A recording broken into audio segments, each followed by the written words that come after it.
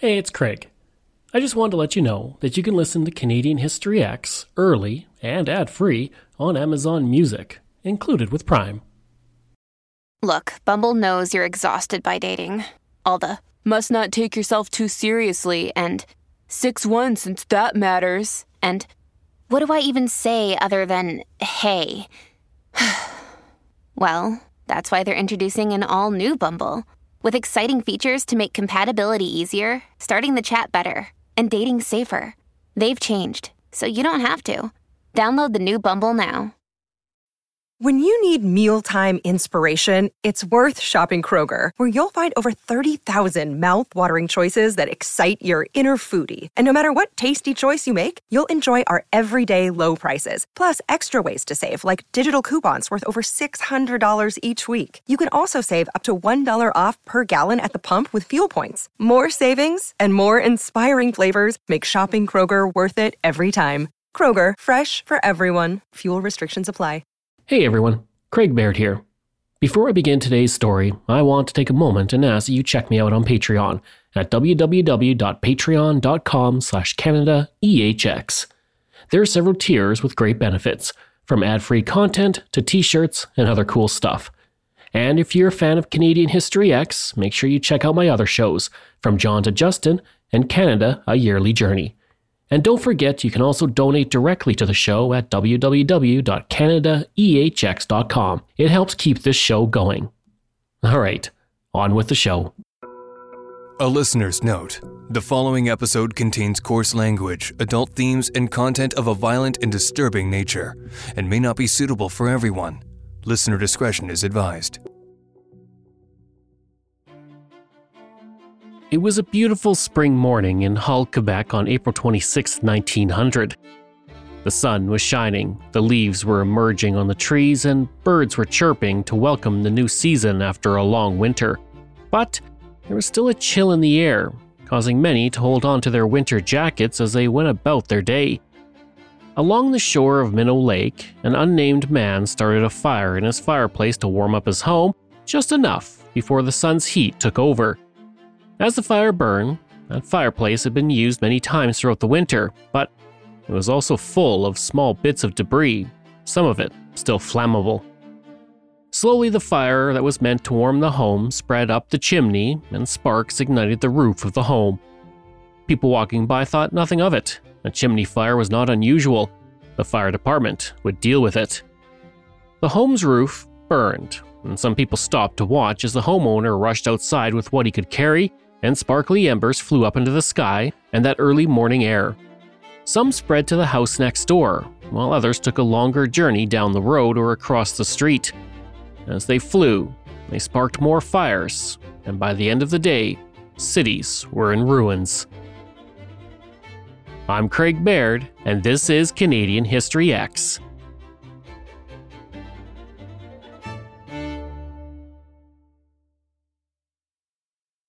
This story begins in the 1800s when Hull, Quebec was founded by Philemon Wright after he immigrated from Boston.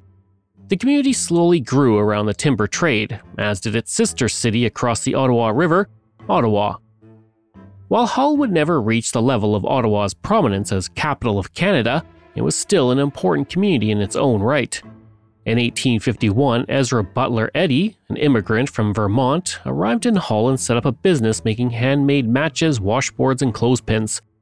From 1861 to 1871, the French-speaking population of Hull also grew from 420 to 4,461, while the English-speaking population only grew from 3,291 to 3,857 in that same period. By 1890, Eddy's pioneering efforts to establish pulp and paper manufacturing in the city were hugely successful, which made sense that Ottawa stored the lumber while Hull processed it. Fires were also common. The city was mostly built of wood, taking advantage of that ample timber in the area. Major fires occurred in the 1870s, and in 1880, a fire destroyed 500 houses. Then on May 9, 1886, a fire broke out in Hull and destroyed 110 buildings, including the post office, leaving 200 families homeless. 14 years later, in 1900, Hull was a thriving community that was home to many of the civil servants who worked in Ottawa at the various government organizations and departments. Now, a quick note before I continue. If you look at a map today, Hull is the central business district and oldest neighborhood within the city of Gatineau. But for the purpose of this episode, I will only be referring to the municipality itself as Hull.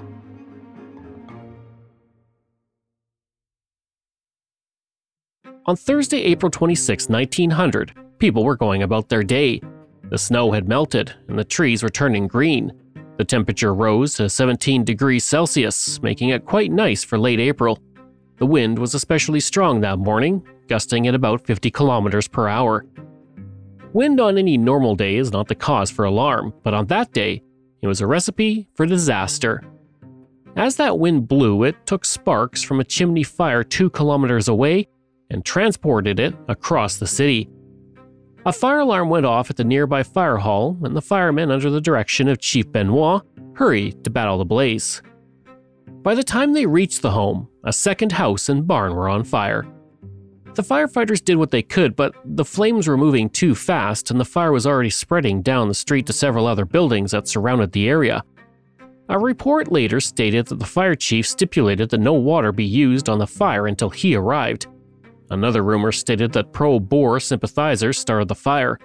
At the time, Canada was involved in the Boer War in South Africa, so tales of spies were not uncommon. Nonetheless, these rumors were unsubstantiated. Meanwhile, the wind carried sparks to buildings across the street. E.B. Eddy, one of Canada's earliest industrialists, said of the sparks, "If one could imagine a snowstorm of particles of fire instead of snow, it would give some idea of the intensity." Each time a spark landed on a wood-shingled roof, the building quickly ignited. By noon, every home on 7 different streets were burned to the ground, along with the post office, Imperial Hotel, Anglican Church, and 15 stores. City Hall's eaves caught fire, and 30 minutes later, the building was gone. The Ottawa Citizen later reported, "For several hours, the fire demon cavorted, leaped, and cackled in its madness, and what previously had been the scene of bustling business activity and happy life was transformed into a desert of blackened ruins and abject misery." To combat the blaze, a steam fire engine named the Conqueror was put into action alongside one named La France. Before long, both were abandoned as the flames engulfed them. At first, every available man in the city was called to fight the fires, but before long they realized their own homes and families were in danger, and they left. At 1 p.m., embers from the Hull fire jumped across the Ottawa River and landed in the lumber yards of J.R. Booth and H.F. Bronson, 2 of the richest lumber tycoons in the city. Booth actually controlled large sections of timber land, which he claimed covered more land area than France. The fire had now reached the capital. An hour later in Ottawa, a flour mill, grain elevator, and both electrical plants were gone. Parliament was now in the dark, and the members of the House of Commons adjourned for the day. And the fire spread, with no end in sight.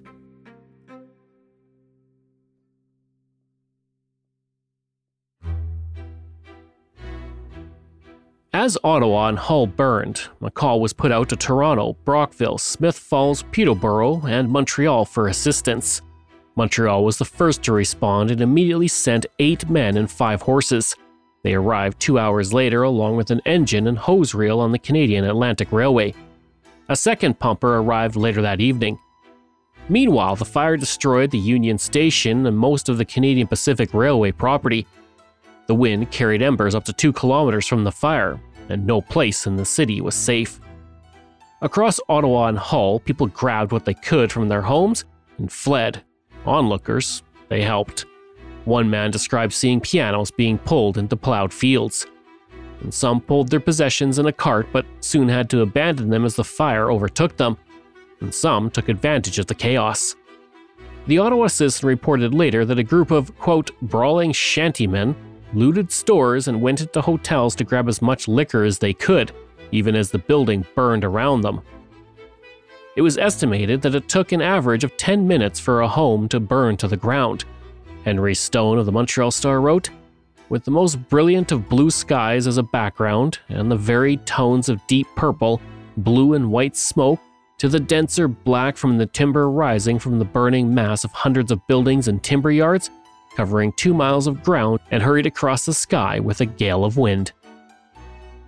Ottawa city leaders considered dynamiting houses in the fire's path to create a fire break, but this was soon abandoned as falling debris from the explosions could cause the fire to spread even further. The blaze also threatened the Dominion experimental farm buildings on the south side of what is now Carling Avenue. Employees fought back valiantly and were able to save much of the property.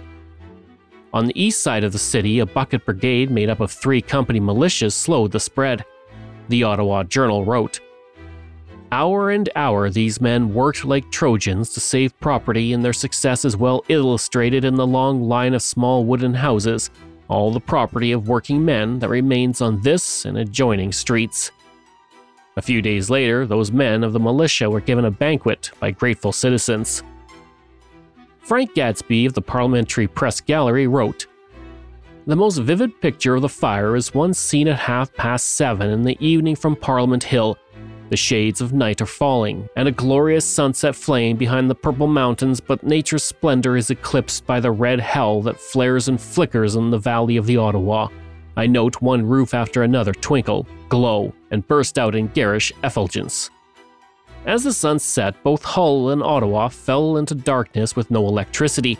Smoke drifted through the streets eerily as people searched for their loved ones, worried they had succumbed to the flames. By midnight, the wind shifted, helping the firefighting efforts, and the blaze was contained and eventually snuffed out. In the end, most of Hull was destroyed, including 317 homes and 94 stores, as well as the courthouse, provincial bank buildings, and 4 mills.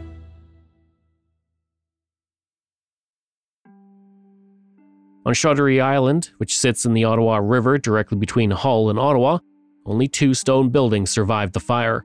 The island was where the fire jumped to from Hull on its move towards Ottawa. In Ottawa, most of the western side of the city was gone, amounting to 20% of the city from Le Breton Flats to Dow's Lake. It also lost 2 ironworks, 2 flour mills, the Ottawa Electric Railway Building, and the Electric Lighting Company. But Ottawa was saved because of its higher elevation and the wind patterns of that day. The fire engulfed 276 acres in Hull and 440 acres in Ottawa. An estimated 100 million feet of lumber was also destroyed in the lumber yards, and the fire's destructive path had no rhyme or reason. Sometimes it spared one home, only to destroy another nearby. Stone mansions were destroyed while small frame shacks survived. J.R. Booth's mansion worth $100,000 burned to the ground. He also lost 5 of his lumber yards. Only his sawmill was spared because his son Fred had installed a sprinkler system of his own design 4 years prior, and that system drenched the building inside and out, saving it. The CPR suffered as well, losing 175 freight cars, with $80,000 in lost freight, $40,000 in lost buildings, and $130,000 in lost equipment. In Hull, the fire gutted the courthouse but didn't touch the jail next door. The Ottawa Journal wrote the day after the fire, "Strangely enough, while there is scarcely a stick standing on the western side of Division Street except a few buildings at the extreme southerly end, there was nothing destroyed on the eastern side of the street south of Somerset. Division Street was a general dividing line on the east boundary of the fire district." In total, 7 people died in the fire, while 15,000 were left homeless, mostly in Hull. However, there are no records of how many were injured. Property losses were estimated at about $6.2 million in Ottawa and $3.3 million in Hull, with insurance only covering 50% of the damages in the capital and 23% in Hull. Adjusted for inflation, the damages amount to about $300 million today. And with so many people without homes, tent cities were set up but lacked sanitation, resulting in disease. An unknown number of people died.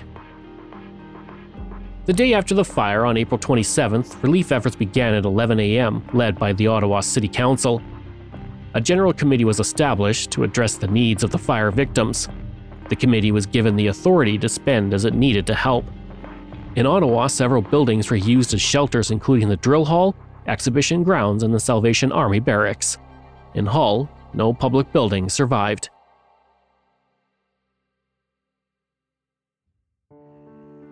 The Governor-General, Lord Minto, and his wife, the Countess of Minto, along with Lady Laurier, the wife of Prime Minister Sir Wilfrid Laurier, distributed food and clothing at the drill shed.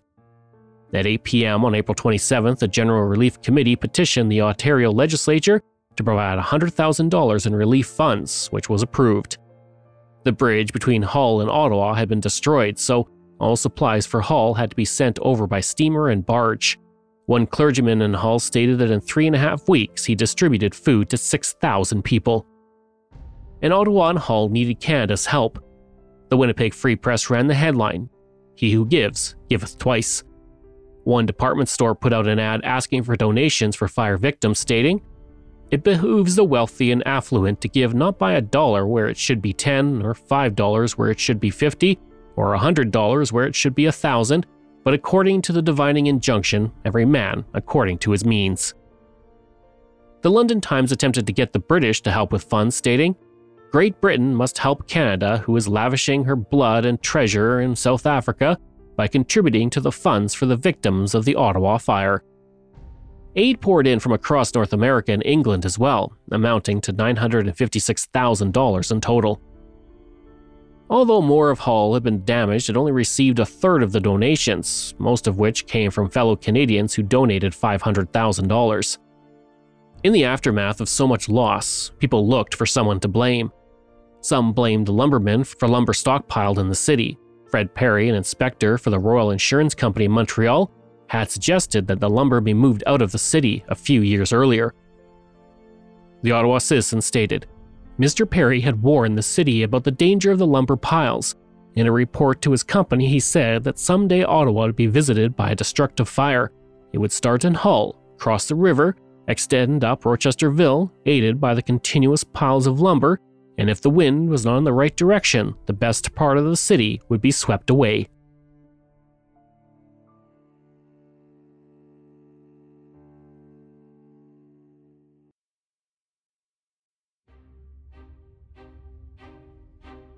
The day after the fire, the Canadian Senate met and unanimously voted that the lumber piles were a menace to the capital and should be moved outside city limits.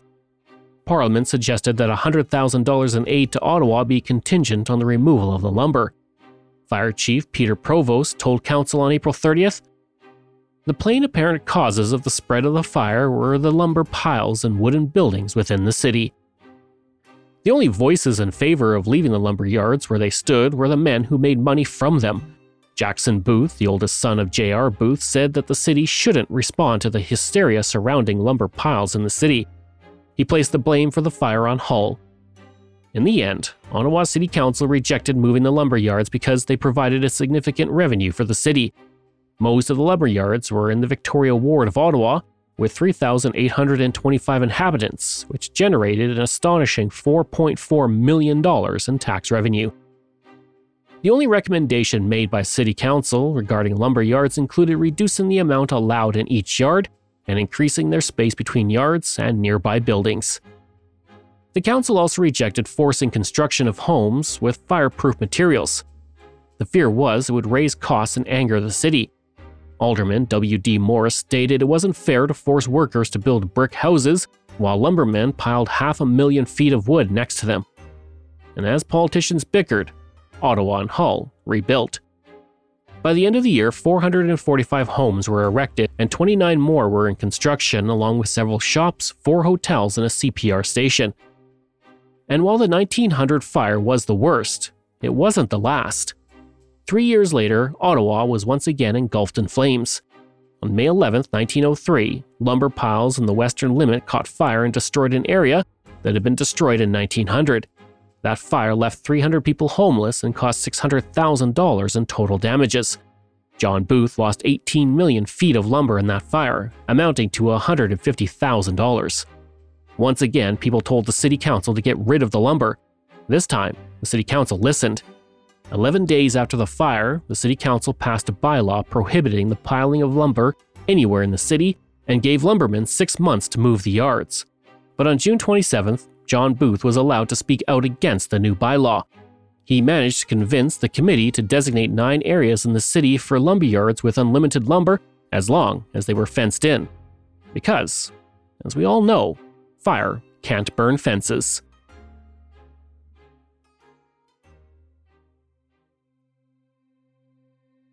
In 1906, the last raft of timber was chuted down the river.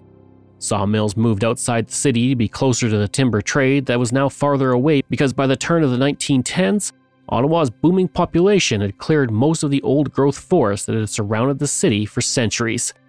And Ottawa didn't have any other major fires. But before I leave you there, there's one thing you should know about Christmas in 1900.